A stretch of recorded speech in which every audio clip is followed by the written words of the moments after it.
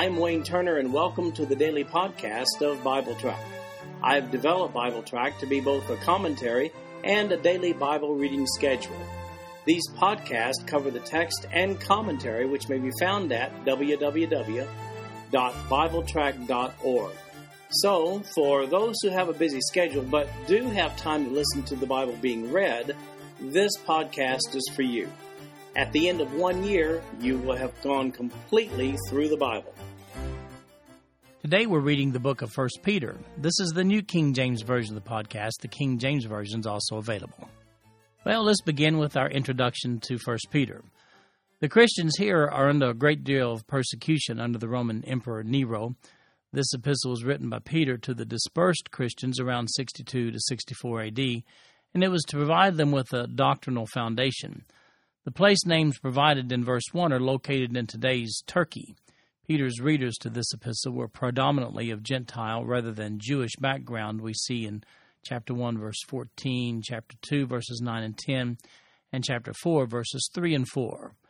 If you're looking at the written notes of BibleTrack.org, there's a nice map which will give you some perspective of where these places are. We begin with born again, the position of every believer. Now, that's security, and that's what Peter addresses in 1 Peter chapter 1, verses 1 through 5. Verse 1, Peter, an apostle of Jesus Christ, to the pilgrims of the dispersion in Pontus, Galatia, Cappadocia, Asia, and Bithynia, elect according to the foreknowledge of God the Father, in sanctification of the Spirit for obedience and sprinkling of the blood of Jesus Christ, grace to you and peace be multiplied. Blessed be the God and Father of our Lord Jesus Christ, who, according to his abundant mercy, has begotten us again to a living hope through the resurrection of Jesus Christ from the dead, to an inheritance incorruptible and undefiled and that does not fade away, reserved in heaven for you, who are kept by the power of God through faith for salvation, ready to be revealed in the last time. Peter uses the word pilgrims to describe the recipients of his letter here. The Greek word he uses there is translated pilgrims again in chapter 2, verse 11. Peter probably means to use this word to identify their permanent residence as heavenly rather than earthly. The same Greek word translated pilgrims is also used in Hebrews chapter 11, verse 13, and there it's used to identify those people of faith in the context that their permanent home was really heaven, when it says they were strangers and pilgrims on the earth. That idea fits nicely with verses 2 through 5. Peter clearly establishes heaven as the end result of our salvation experience in Jesus Christ. Verse 5 is particularly useful as we read for those who have trouble accepting the fact that our salvation is eternal. That verse says this, who are kept by the power of God through faith for salvation, ready to be revealed in the last time. The great news here is that I'm not responsible for keeping my own salvation secure. God's responsible, and He's omnipotent. It's a very secure feeling to be kept by the power of God. So here we are 30 years or so after the day of Pentecost in Acts chapter 2, and that's when the church in Jerusalem was established. You'll notice in these verses that Peter states as a fact the scriptural principle of the security of the believer in these verses without going into a great detailed explanation. He packs a lot into these verses.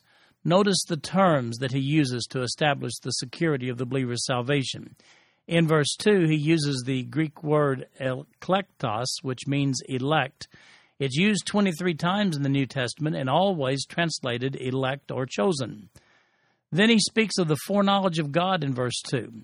The Greek word there is prognosis. It's used in the New Testament only here and in Acts chapter 2, verse 23, concerning the foreknowledge that God had concerning the crucifixion of Jesus Christ. Then Peter references in sanctification of the Spirit in verse 2. That Greek word is hagiosmos. It's used 10 times in the New Testament and also translated holiness. The verb equivalent of this noun is hagiadzo, and it means to set apart or dedicate. Incidentally, the Greek adjective form of that root is hagios, and that's translated holy, or when it's used as a noun, it's often translated saints. In other words, a believer is set apart for an eternity in heaven as a saint of God, and in that respect, all Christians are holy. Then he mentions in verse 2 the sprinkling of the blood of Jesus Christ. The The sprinkling of blood was a common Old Testament term used nearly 100 times to describe the process whereby sacred things were dedicated in the Old Testament. The term is used only 6 times in the New Testament, here and 5 times in the book of Hebrews, where it's used in Hebrews chapter 12:24 to describe the process whereby believers are sanctified under the new covenant. If those terms in verse 2, the elect and the foreknowledge, if those 2 terms are confusing, then look at my notes on Romans chapter 9 regarding the usage of those terms in the New Testament. So with these terms in mind, let's view verse 2 with a new appreciation of why our salvation is so secure in Jesus Christ. For someone to read verse 2 and still maintain that it's possible to lose one's salvation, well, that's really just disregarding the plainly stated conditions of salvation. The multiplication of grace and peace in verse 2 is a frequent expression in the New Testament as part of their mutual greetings to one another. In verses 3 and 4, Peter expresses a thankfulness to God for the living hope that we now have as a result of the resurrection of Jesus Christ from the dead. Because of his resurrection, we can look forward to our own resurrection. Verse 4 clearly describes the conditions of that resurrection as being in heaven, where we will be incorruptible and undefiled. Peter caps off these assurance guarantees in verse 5 when he says, "Who are kept by the power of God through faith for salvation, ready to be revealed in the last time." Notice that God does the keeping by his own power in that verse, not our own power. Just to be safe, let's plainly state the obvious. Our salvation is secure in Jesus Christ. But then in verses 6 through 9, Peter talks about trial. Verse 6, "In this you greatly rejoice, though now for a little while, if need be, you have been grieved by various trials, that the genuineness of your faith, being much more precious than gold that perishes, though it is tested by fire, may be found to praise, honor, and glory at the revelation of Jesus Christ, whom, having not seen, you love, though now you do not see him, yet believing, you rejoice with joy inexpressible and full of glory, receiving the end of your faith, the salvation of your souls." Now, these various trials that he talks about probably refer to the persecution under Nero of believers. The Greek word used there for trials is peirasmos. I've written an article entitled Trial, Testing, and Temptation. It's on the written notes of BibleTrack.org for today, or you can find it under the topic section on the front page of BibleTrack.org. Read that article if you'd like to know more about the precise meaning of the word that's used there in Greek. Hard times, by the way, build our faith. In verse 7, Peter uses the Greek verb and noun dokimazo and dokimaon. That's from the same root word, and by the way, that's where he draws a comparison between trial in a Christian's life to the fire that's used to make gold pure. The fire separates the impurities from the gold, and that's what trial does for believers. To put it simply, Peter's normalizing the presence of trial as a process of victorious Christian living. Notice the rejoicing that accompanies this trial in verse 8, as we look forward to the completion of our salvation experience, or, as it's stated, the salvation of your souls in verse 9, being the final redemption to heaven itself. Now, if you want to know more about those Greek words used, then again, look at that article that I was referencing earlier. Let's recognize those Old Testament prophets in 1 Peter chapter 1, verses 10 through 12. Verse 10, "Of this salvation the prophets have inquired and searched carefully, who prophesied of the grace that would come to you, searching what or what manner of time the Spirit of Christ, who was in them, was indicating when he testified beforehand the sufferings of Christ and the glories that would follow. To them it was revealed that, not to themselves, but to us they were ministering the things which now have been reported to you through those who have preached the gospel to you by the Holy Spirit sent from heaven, things which angels desire to look into." Well, Peter vindicates those Old Testament prophets like Jeremiah. He was one who prophesied about the coming Messiah. Of particular note here is Peter's reference to salvation in verses 1 through 5. This salvation by grace as a condition of the heart is exactly what was prophesied as a component of the new covenant. That's in Jeremiah chapter 31, verses 31 through 34. While all the conditions of the new covenant had not been realized at the time of the writing of this epistle, salvation by grace, that component of the covenant actually had. Look at the notes regarding Hebrews chapter 8, and you'll see there the provisions of the new covenant as they were fulfilled after Jesus Christ. He further mentions in verse 11 that those prophets testified beforehand the sufferings of Christ and the glories that would follow. We see Isaiah's prophecy concerning the suffering of Christ in Isaiah chapter 53, and the glory in Isaiah chapter 11 and chapter 65. Verse 12 then says that what they previewed, we are realizing. In 1 Peter chapter 1, verses 13 to 25, we see Peter's admonition, "You belong to God, now act like it." Verse 13. "Therefore gird up the loins of your mind, be sober, and rest your hope fully upon the grace that is to be brought to you at the revelation of Jesus Christ, as obedient children, not conforming yourselves to the former lust, as in your ignorance. But as he who called you is holy, so also be holy in all your conduct, because it is written, Be holy, for I am holy. And if you call on the Father, who without partiality judges according to each one's work, conduct yourselves throughout the time of your stay here in fear, knowing that you were not redeemed with corruptible things like silver or gold from your aimless conduct received by tradition from your fathers, but with the precious blood of Christ as of a lamb without blemish and without spot.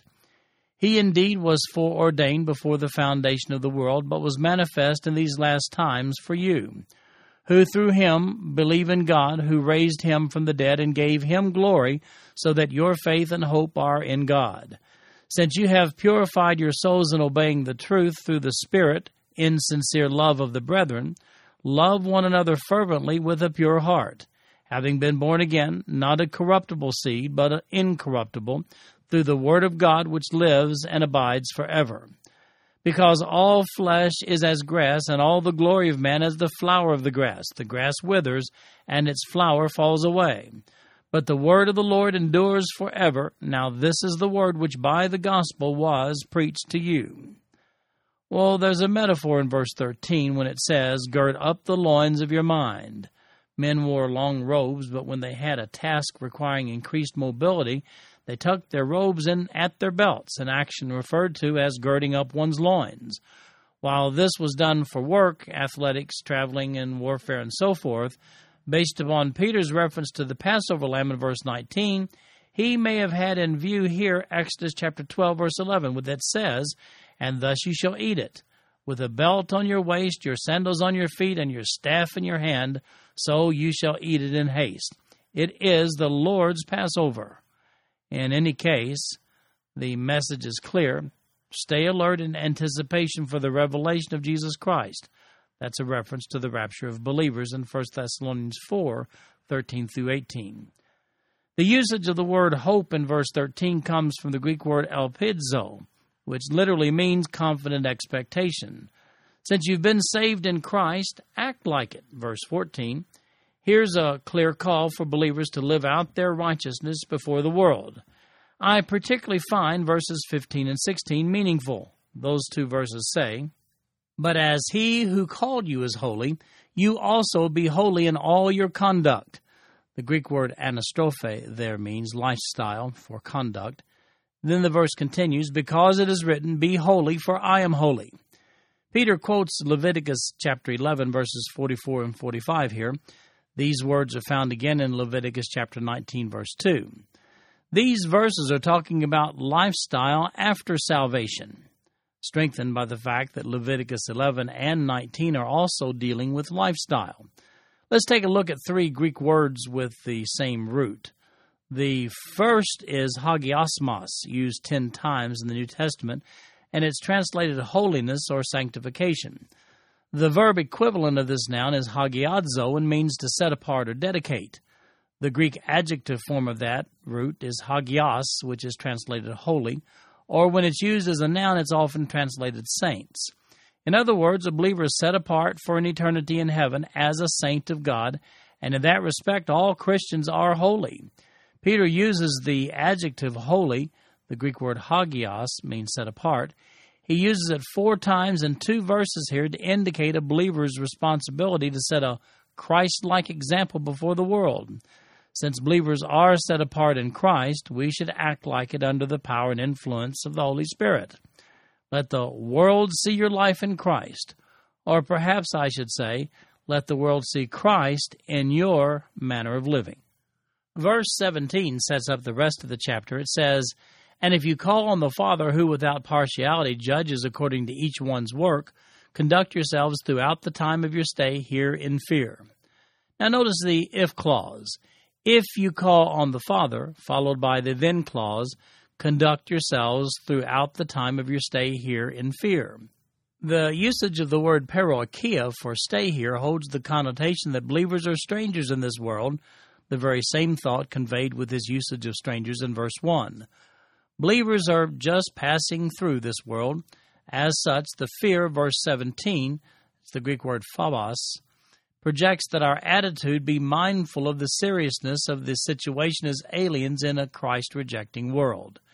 Now, Peter lists the supporting arguments for his exhortation of verse 17 by first of all explaining what's different about us. It's our spiritual redemption. Notice in verse 18 that our redemption is not earthly in nature, but spiritual, as in verse 19 that says, "But with the precious blood of Christ, as of a lamb without blemish and without spot." It's not clear whether Peter refers to paganism or Judaism in verse 18. That's when he refers to those traditions as being aimless. Whatever, they don't measure up to Christ's sacrifice of his own blood. Why is that? Because he was foreordained before the foundation of the world to make that sacrifice, we see in verse 20. And because God raised him up from the dead and gave him glory in verse 21. As a result, our faith and hope is in God. Since our faith and hope is in God, verse 21, the believer's soul is purified. That's what we see in verse 22. Then comes a command. It's a Greek imperative verb there. It's love one another. Remember that Jesus himself identified this as a vital aspect of being a disciple of Christ in John chapter 13, verses 34 and 35. On the eve of his crucifixion, he said this in those 2 verses, "A new commandment I give to you, that you love one another as I have loved you, that you also love one another. By this all will know that you are my disciples, if you have love one for another." Verses 23 through 25 here emphasize the eternal permanence of the Word of God by which we experience regeneration in Christ. Peter makes certain that his readers understand the permanence of the Word of God which lives and abides forever. When he quotes from Isaiah chapter 40, verses 6 through 8, he does so in verse 24. Here's what he says in verse 24, "Because all flesh is as grass, and all the glory of man as the flower of the grass. The grass withers, and its flower falls away." He follows this quotation with his statement of verse 25. Here's what he says, "But the word of the Lord endures forever. Now this is the word which by the gospel was preached to you." In so doing, he applies the weight of the Old Testament prophecy to the context of his epistle, his letter here. When we talk about the mechanics of salvation, 1 Peter 1:23 is particularly exact here. Here's what it says, "Having been born again, not of corruptible seed, but incorruptible, through the word of God which lives and abides forever." Salvation is described as a born-again experience here.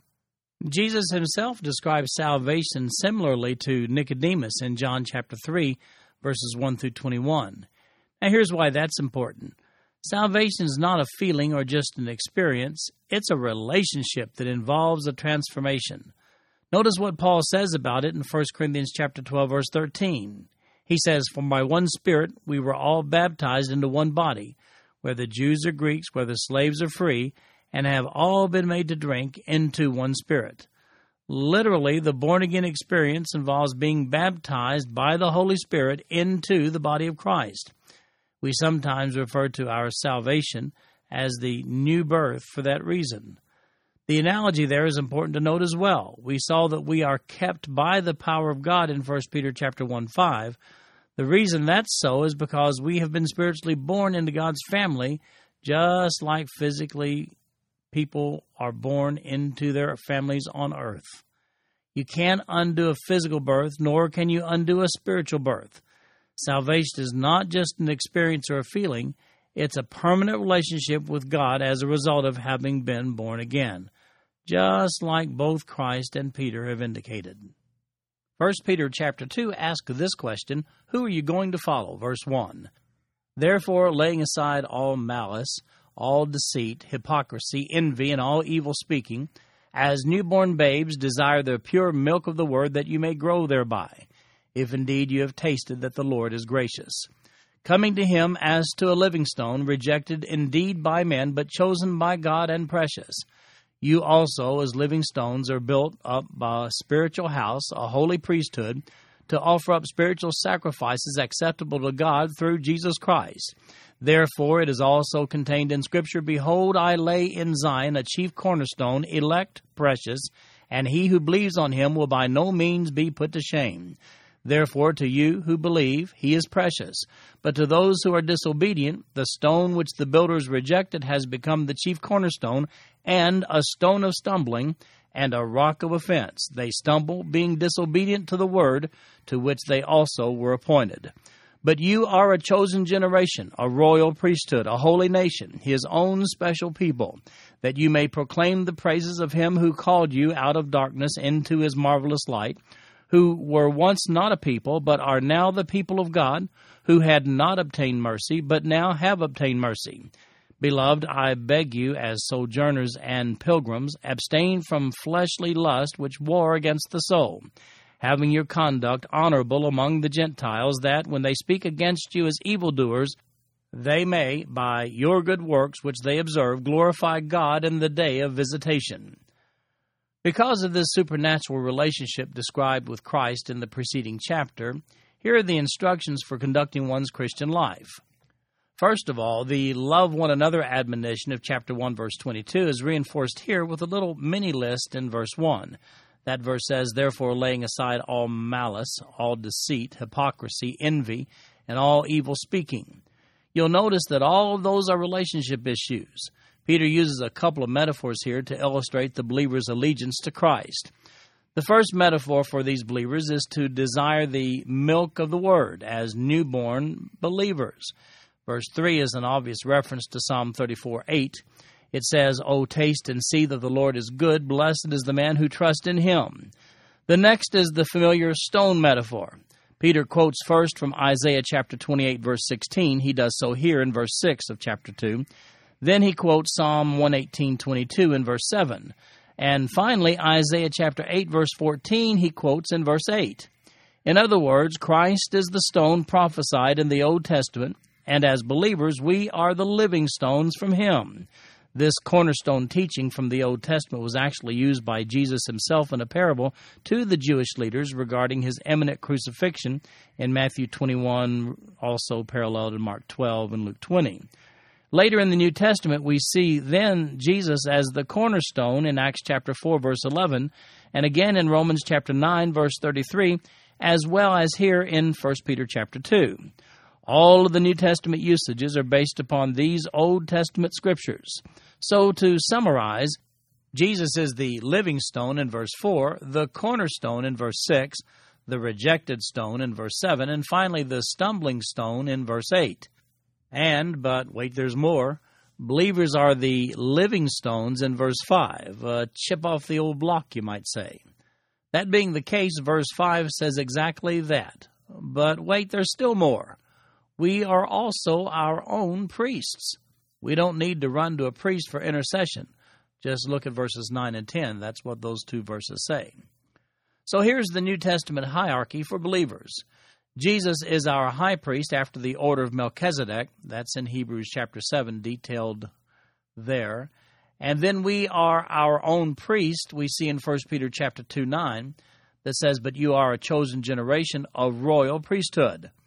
Revelation 1:6 also adds to that by saying, And has made us kings and priests to his God and Father. To him be glory and dominion forever and ever. Amen.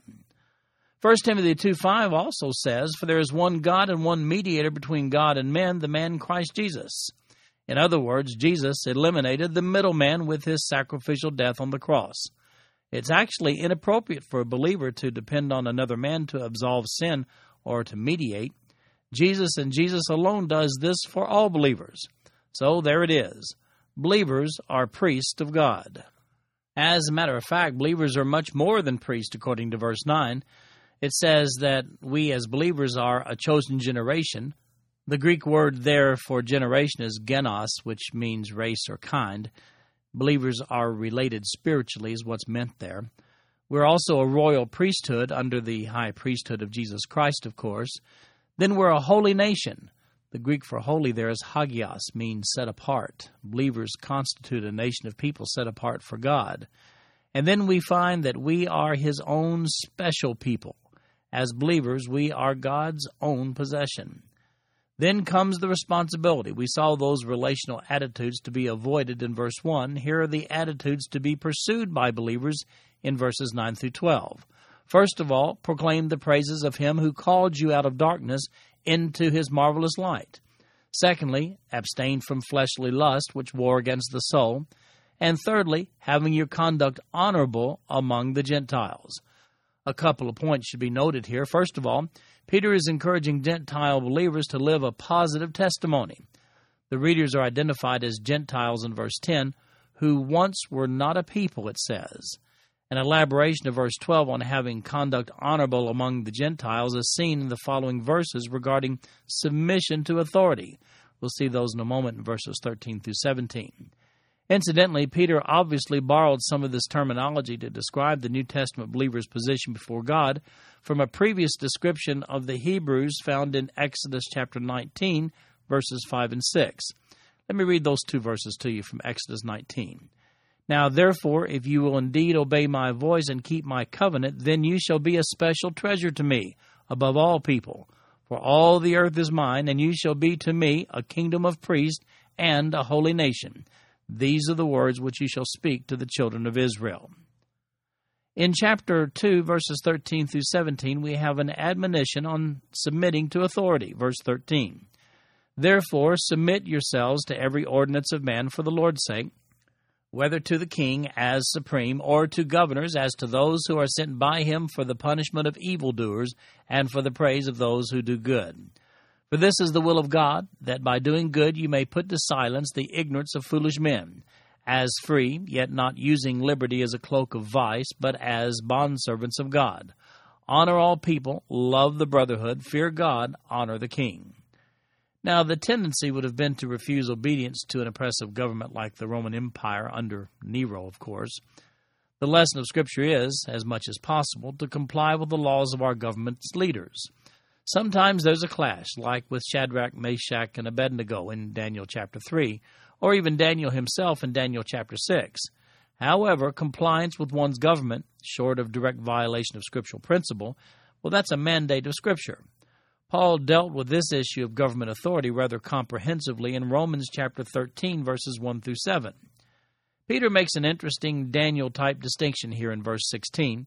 He says, as free, yet not using your liberty as a cloak for vice, but as bondservants of God. That term, cloak for vice, literally means using one's religion in a self-serving, not God-honoring way. In other words, don't resist the government by invoking Christian principle when there is not really any Christian principle involved there.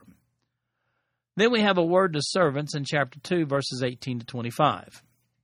Verse 18, Servants, be submissive to your masters with all fear, not only to the good and gentle, but also to the harsh.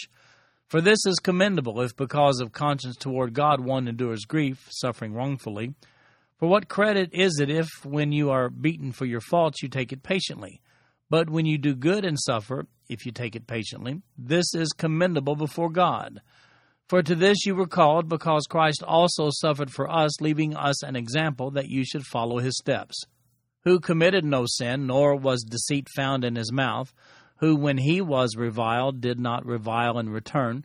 When he suffered, he did not threaten, but committed himself to him who judges righteously, who himself bore our sins in his own body on the tree, that we, having died to sins, might live for righteousness, by whose stripes you were healed. For you were like sheep going astray, but have now returned to the shepherd and overseer of your souls. While the direct application of Scripture here is to servants and slaves, the concept reaches beyond them to all of us. If you're curious about the practice of slavery in the 1st century AD in the Roman world there, then look at my notes on Ephesians chapter 6, verses 5 through 9. There's a link here on the written notes of BibleTrack.org for today, and I give you the details of how slavery was practiced during that era. Christ was sinless, and yet he suffered without complaint. Suffering, by the way, is a part of Christian living. Suffer graciously. Don't jeopardize your testimony in the process. Peter draws heavily from Isaiah chapters 52 and 53 in this passage, but perhaps the most significant of these quotes is found in verse 24, when Peter quotes and says, "Who himself bore our sins in his own body on the tree, that we, having died to sins, might live for righteousness, by whose stripes you were healed."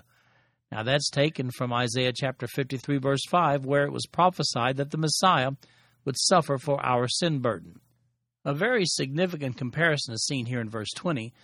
When one does wrongly, he expects to experience suffering for that wrongdoing. However, when one does well and still suffers, well, this is the time when one's Christian character is really being tested. The comparison here is that Jesus himself suffered for wrongdoing even though he had done no wrong. Jesus there is our example. I hesitate to make an issue of the rendering that many modern translations have given to verse 25, but I guess I'll do it anyway. The Greek verb for return there is epistrepho.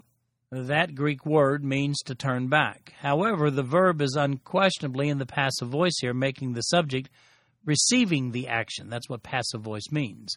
Receiving the action rather than implementing the action. So, simply put, those sheep going astray received shepherding. In that verse, we see a couple of Greek words. The one Greek word is the word for shepherd, which is poimen, and the other was overseer or oversight, which is the Greek word episkopos. Both of those are the ones doing the shepherding, which caused them to return.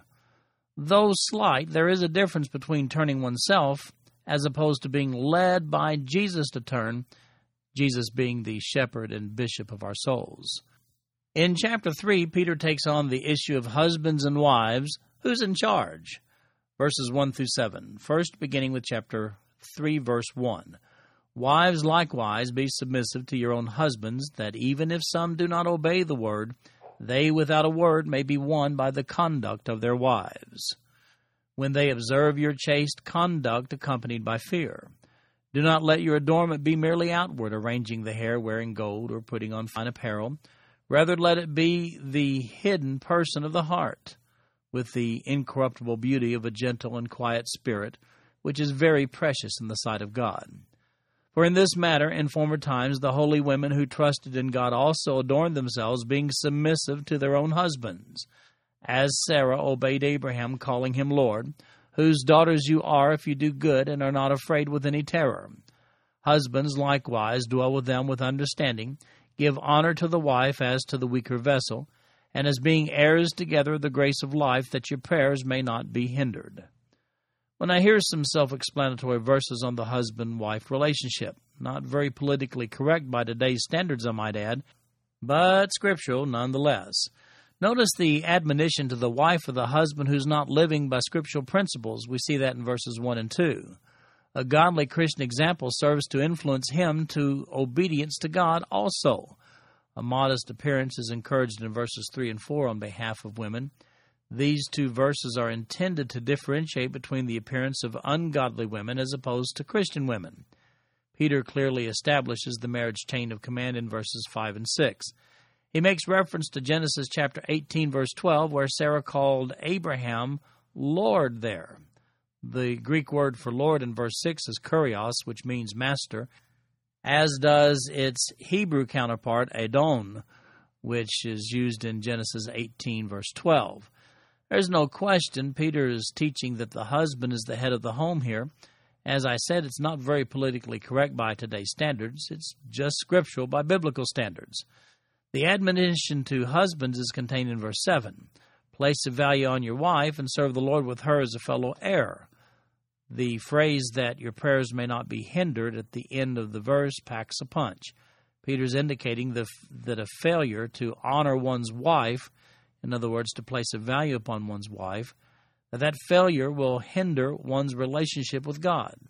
The Apostle Paul dealt with this subject of husbands and wives in Ephesians chapter 5, verses 22 to 33, and also in 1 Corinthians chapter 11, verses 1 through 16. How well do you suffer? That's the subject of 1 Peter chapter 3, verses 8 through 22. Verse 8.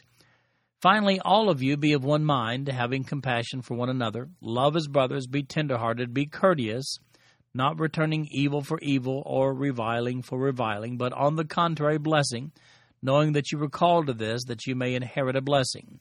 For he who would love life and see good days, let him refrain his tongue from evil, and his lips from speaking deceit. Let him turn away from evil and do good. Let him seek peace and pursue it. For the eyes of the Lord are on the righteous, and his ears are open to their prayers. But the face of the Lord is against those who do evil. And who is he who will harm you if you become followers of what is good? But even if you should suffer for righteousness' sake and are blessed, and do not be afraid of their threats, nor be troubled, but sanctify the Lord God in your hearts. And always be ready to give a defense to everyone who asks you a reason for the hope that is in you with meekness and fear, having a good conscience that, when they defame you as evildoers, those who revile your good conduct in Christ may be ashamed. For it is better, if it is the will of God, to suffer for doing good than for doing evil. For Christ also suffered once for sins, the just for the unjust, that he might bring us to God, being put to death in the flesh, but made alive by the Spirit, by whom also he went and preached to the spirits in prison, who formerly were disobedient, when once the divine longsuffering waited in the days of Noah, while the ark was being prepared, in which a few, that is, 8 souls, were saved through water.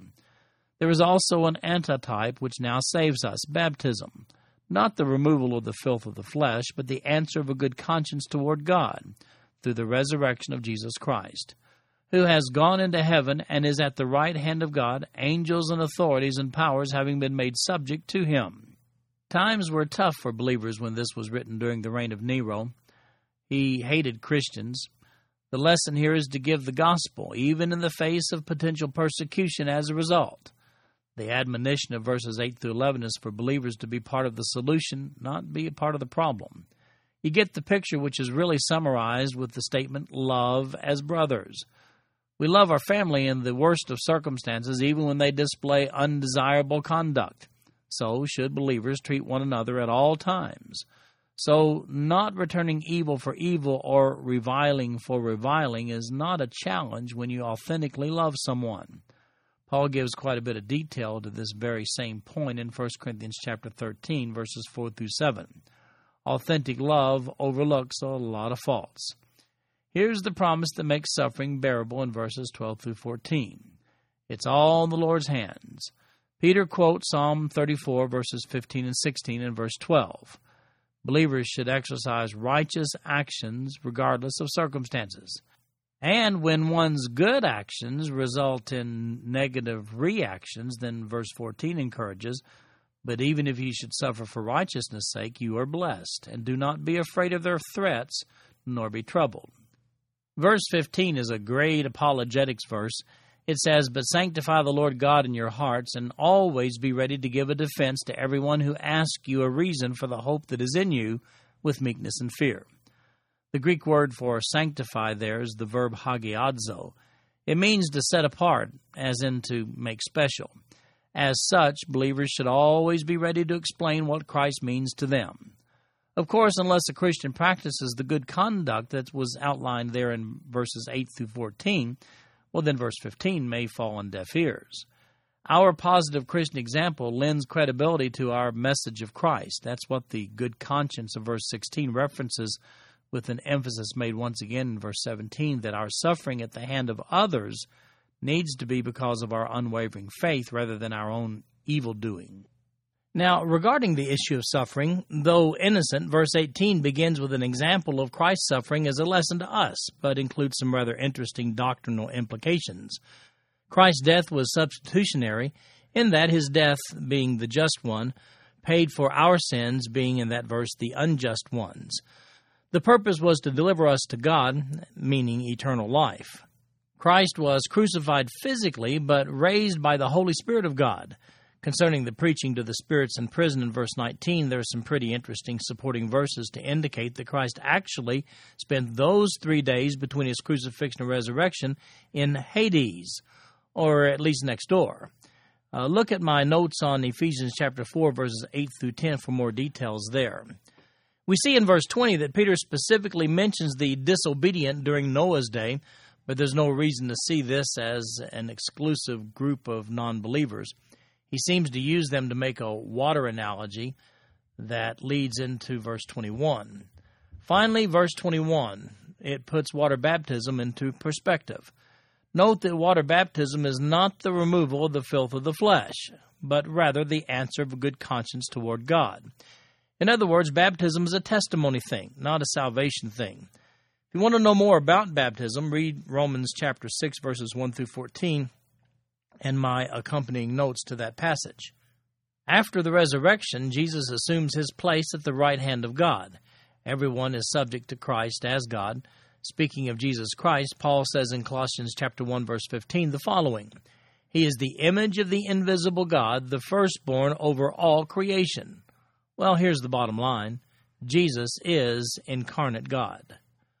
Then we have a passage on being good stewards of God's grace in 1 Peter chapter 4, the first 11 verses. Verse 1. Therefore, since Christ suffered for us in the flesh, arm yourselves also with the same mind. For he who has suffered in the flesh has ceased from sin, that he no longer should live the rest of his time in the flesh for the lust of men, but for the will of God. For we have spent enough of our past lifetime in doing the will of the Gentiles when we walked in lewdness, lust, drunkenness, revelries, drinking parties, and abominable idolatries. In regard to these, they think it strange that you do not run with them in the same flood of dissipation, speaking evil of you. They will give an account to him who is ready to judge the living and the dead. For this reason the gospel was preached also to those who are dead, that they might be judged according to men in the flesh, but live according to God in the Spirit. But the end of all things is at hand. Therefore be serious and watchful in your prayers.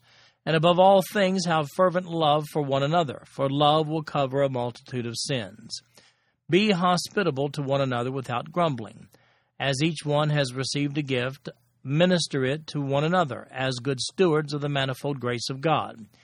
If anyone speaks, let him speak as the oracles of God. If anyone ministers, let him do it as with the ability which God supplies, that in all things God may be glorified through Jesus Christ, to whom belong the glory and dominion forever and ever. Amen. These verses encourage believers to be careful about their personal testimony before the world. It appears in verse 1 that Peter is making the same point that Paul does regarding the believer's death to sin in Romans chapter 6, verses 1 through 14. A contrast is seen between a life surrendered to Christ in verses 1 and 2 and the unregenerate lifestyle of verse 3. Now, verse 4 is an eye-opener. The world will not understand why you don't act like them. Let's face it, the world normalizes bad conduct. They seek to make the conduct of verse 3 the norm for society. Jesus is the one who will judge the living and the dead in verse 5. If you like more information regarding God's judgment, then look at my article entitled 6 Judgments Found in the New Testament. It's in the topic section of BibleTrack.org, or there's a link right here in the written notes for today. Now, don't read too much into verse 6. These dead are Christians who had the gospel preached to them and then died. Some have sought to link this verse to 1 Peter 3:18 and 19 due to some similar wording. It does not appear that Peter is making any kind of a reference back to those verses. Now, there's no question the disciples of the first century believed that the return of Jesus would take place in their lifetime, and that's evidenced by Peter's statement in verse 7. It says, "But the end of all things is at hand." The Greek verb for "is at hand" is the perfect active indicative of the Greek word engenzo. It thus means has drawn near.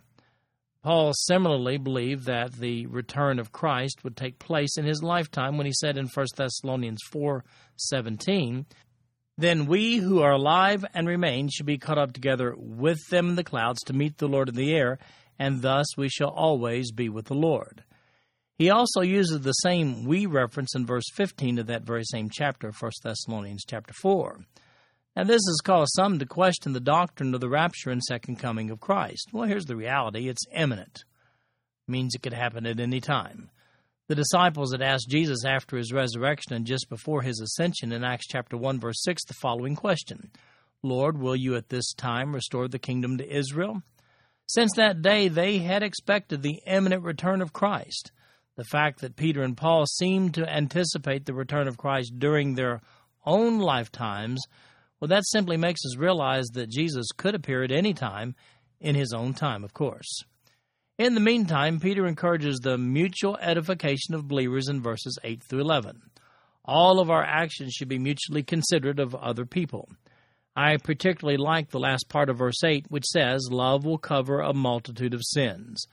When you authentically love someone, you don't pick them apart for their faults. I like Proverbs 10:12 on this issue. It says, hatred stirs up strife, but love covers all sins. Now, I have a saying that I use a lot. Here's my saying: when people like you, you can't do anything wrong. When they don't like you, you can't do anything right. Verse 10 instructs us to not resent hospitality to brothers and sisters in Christ. Verse 11 continues to emphasize that we should pass along to others the blessings that have been passed along to us from God. Verse 11 directs us to just follow the Lord's leadership as we minister. In chapter 4, verses 12 through 19, we see that believers will undergo suffering. Verse 12, Beloved, do not think it strange concerning the fiery trial which is to try you, as though some strange thing happened to you, but rejoice to the extent that you partake of Christ's sufferings, that when his glory is revealed you may also be glad with exceeding joy. If you are reproached for the name of Christ, blessed are you, for the Spirit of glory and of God rest upon you. On their part he is blasphemed, but on your part he is glorified. But let none of you suffer as a murderer, a thief, an evildoer, or as a busybody in other people's matters. Yet if anyone suffers as a Christian, let him not be ashamed, but let him glorify God in this matter. For the time has come for judgment to begin at the house of God. And if it begins with us first, what will be the end of those who do not obey the gospel of God? Now, if the righteous one is scarcely saved, where will the ungodly and the sinner appear? Therefore let those who suffer according to the will of God commit their souls to him in doing good, as to a faithful Creator. Now we're back to the overriding theme of Peter's letter, trial. Look at my article, if you haven't already, on trial, testing, and temptation under the topic section of BibleTrack.org, or you can click here at the link that's provided on the written notes for today for an opportunity to go directly to that article. Because trial is part of Christian living. Accept trial as part of God's plan. However, Peter admonishes us to be careful not to bring hard times upon ourselves through our own bad conduct. In verse 12, Peter encourages his letter recipients to be expecting fiery testing or trial. You'll recall from the introduction that these were the days of the Roman Emperor Nero. He hated Christians, and he demonstrated that fact regularly. Persecution of Christians during this period was severe. Verse 13 then follows that those under undeserved persecution should rejoice at being counted worthy to partake of sufferings, just as Christ did. In verses 14 through 16, Peter is making certain that his readers understand the difference between suffering for Christ as opposed to suffering because of one's own wrongdoing. There is no honor in suffering because of one's own faults, but to suffer for the cause of Christ, now that's honorable. In verses 17 through 19, Peter sees the persecution and hardships as end-time adversity, just as the Old Testament prophets like Jeremiah and Ezekiel prior to the fall of Jerusalem to the Babylonians. There, in that situation, righteous and unrighteous were caught up in the judgment that followed. However, the righteous suffered for God, while the unrighteous suffered because of their unrighteousness. That's the parallel that Peter seems to draw right here in this passage. In chapter 5, verses 1 through 4, Peter addresses the elders. Verse 1, The elders who are among you I exhort, I who am a fellow elder and a witness of the sufferings of Christ, and also a partaker of the glory that will be revealed. Shepherd the flock of God which is among you, serving as overseers, not by compulsion, but willingly, not for dishonest gain, but eagerly, not as being lords over those entrusted to you, but being examples to the flock. And when the chief shepherd appears, you will receive the crown of glory that does not fade away. Well, Peter here addresses the responsibility of elders. The Greek word there is presbyteros. He does so in this closing chapter of 1 Peter. So who exactly is he talking to here? I've written an article entitled Elders, Bishops, and Pastors. It's to put it all in perspective. You'll find it under the topic section of BibleTrack.org, or there's a link right here on this page if you're looking at the written notes. There are 3 words that are used in this passage, as well as Acts 20, verses 17 to 38. If you want a clear perspective of the usage of the 3 words, elders, bishops, and pastors, throw shepherd into that, by the way, then look at my notes on Acts 20, verses 17 to 38, where all 3 terms are used in the passage. As a fellow elder in verse 1, Peter's exhorting, the Greek word there is parakaleo, means to encourage or console. He's exhorting those elders there. In his qualifications for doing so, he cites his presence during the events leading up to and including the crucifixion of Christ. The glory that will be revealed refers to the appearance of Jesus Christ at the rapture. Paul makes a similar reference in Romans chapter 8, verse 18, when he says, "For I consider that the sufferings of this present time are not worthy to be compared with the glory which shall be revealed in us." Now, for those who want to know more, Paul gives some details regarding our future glorified bodies in 1 Corinthians chapter 15, verses 35 through 50. Then here's Peter's exhortation with regard to the leadership style these elders should demonstrate. He does so in verses 2 and 3. First of all, spiritually feed them as a shepherd cares for and feeds his sheep. Secondly, serving as overseers. The Greek word serving as overseers is the verb form of episkopos, which is episkopeo. The noun form episkopos is translated bishop. The verb means to oversee. Don't oversee a group of believers just for the money.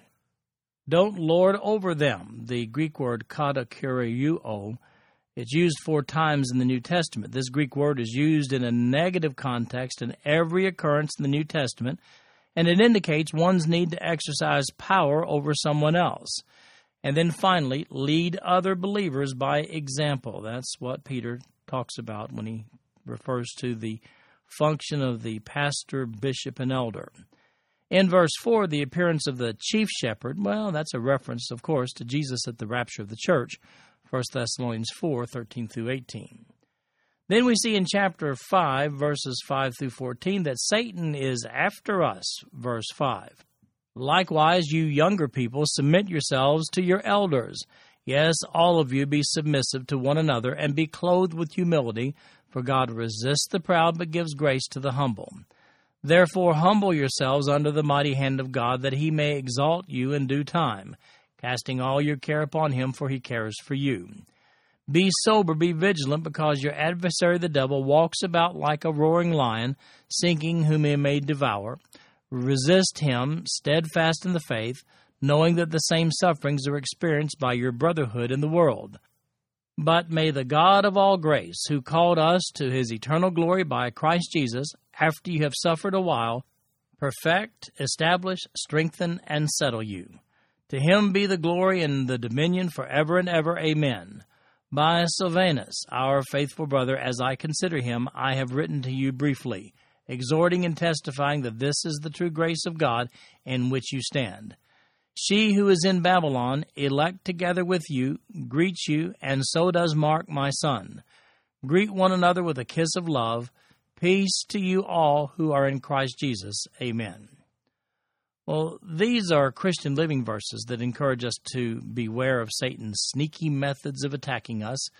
Keep in mind, Satan cannot cause us to be lost again, but he'll work all day, every day, to prevent us from having a positive influence on other people. Relationships are in view here, the way we relate to other believers. The young are to hold in high esteem the experience of those who are older. Here, the Greek word presbyteros is used in the context of an older person rather than speaking specifically to the office of an elder. This word can mean either, by the way. Only context reveals the intended meaning. Humility is the key here, as seen in verses 5 and 6. One who is surrendered to God sees himself as an instrument of God's grace rather than a self-sufficient, self-motivated entity. That's emphasized in verse 7, where we see that all of our care is rightfully surrendered to Jesus. He provides the strength to prevail over the enemy. Satan is that enemy, and he's seen in verse 8. I find the metaphor of verse 8 particularly sobering. Have you ever seen the way a lion stalks his prey? Well, watch out. Satan, like the lion, looks for opportunities of weakness in believers. The lion waits until the opportunity is completely right before he pounces. So does Satan. He creates circumstances around a believer conducive to compromise, and that's in an attempt to lead a believer away from spiritual safety. When that believer is most vulnerable, that's when Satan makes his big move, just like a lion. Verses 9 and 10 provide for us the preventive measures which should be taken against Satan. Resist him by remaining steadfast in the faith. Adversity is the normal state of Christian living. Remaining faithful in adversity results in spiritual maturity, where the believer will find that he is established, strengthened, and settled. This is actually a summary statement of the subject first introduced in 1 Peter chapter 1, verses 6 through 9. If you look at the article entitled Trial, Testing, and Temptation, you'll get a complete overview of the adversity in believers' lives. The mention of Silvanus, a faithful brother, in verse 12 is most likely a reference to Silas. Most scholars are convinced that Silvanus is Silas. That's his Latin name as a Roman citizen, they conjecture, while a few people believe that this refers to another individual altogether. Fact is, Silas did accompany Paul and Timothy on Paul's second missionary journey, which began in Acts chapter 15, verse 36. He's in the company of Paul, and he's credited in 3 of Paul's epistles, in 2 Corinthians 1, verse 19, 1 Thessalonians 1:1, and 2 Thessalonians chapter 1, verse 1. This concludes our podcast for today. I'm Wayne Turner, and if you'd like to read along with our commentary online, go to www.bibletrack.org. Thank you for listening in today. The background music for these podcasts is an original composition written by the music director of Faith Bible Church, Paul Walker.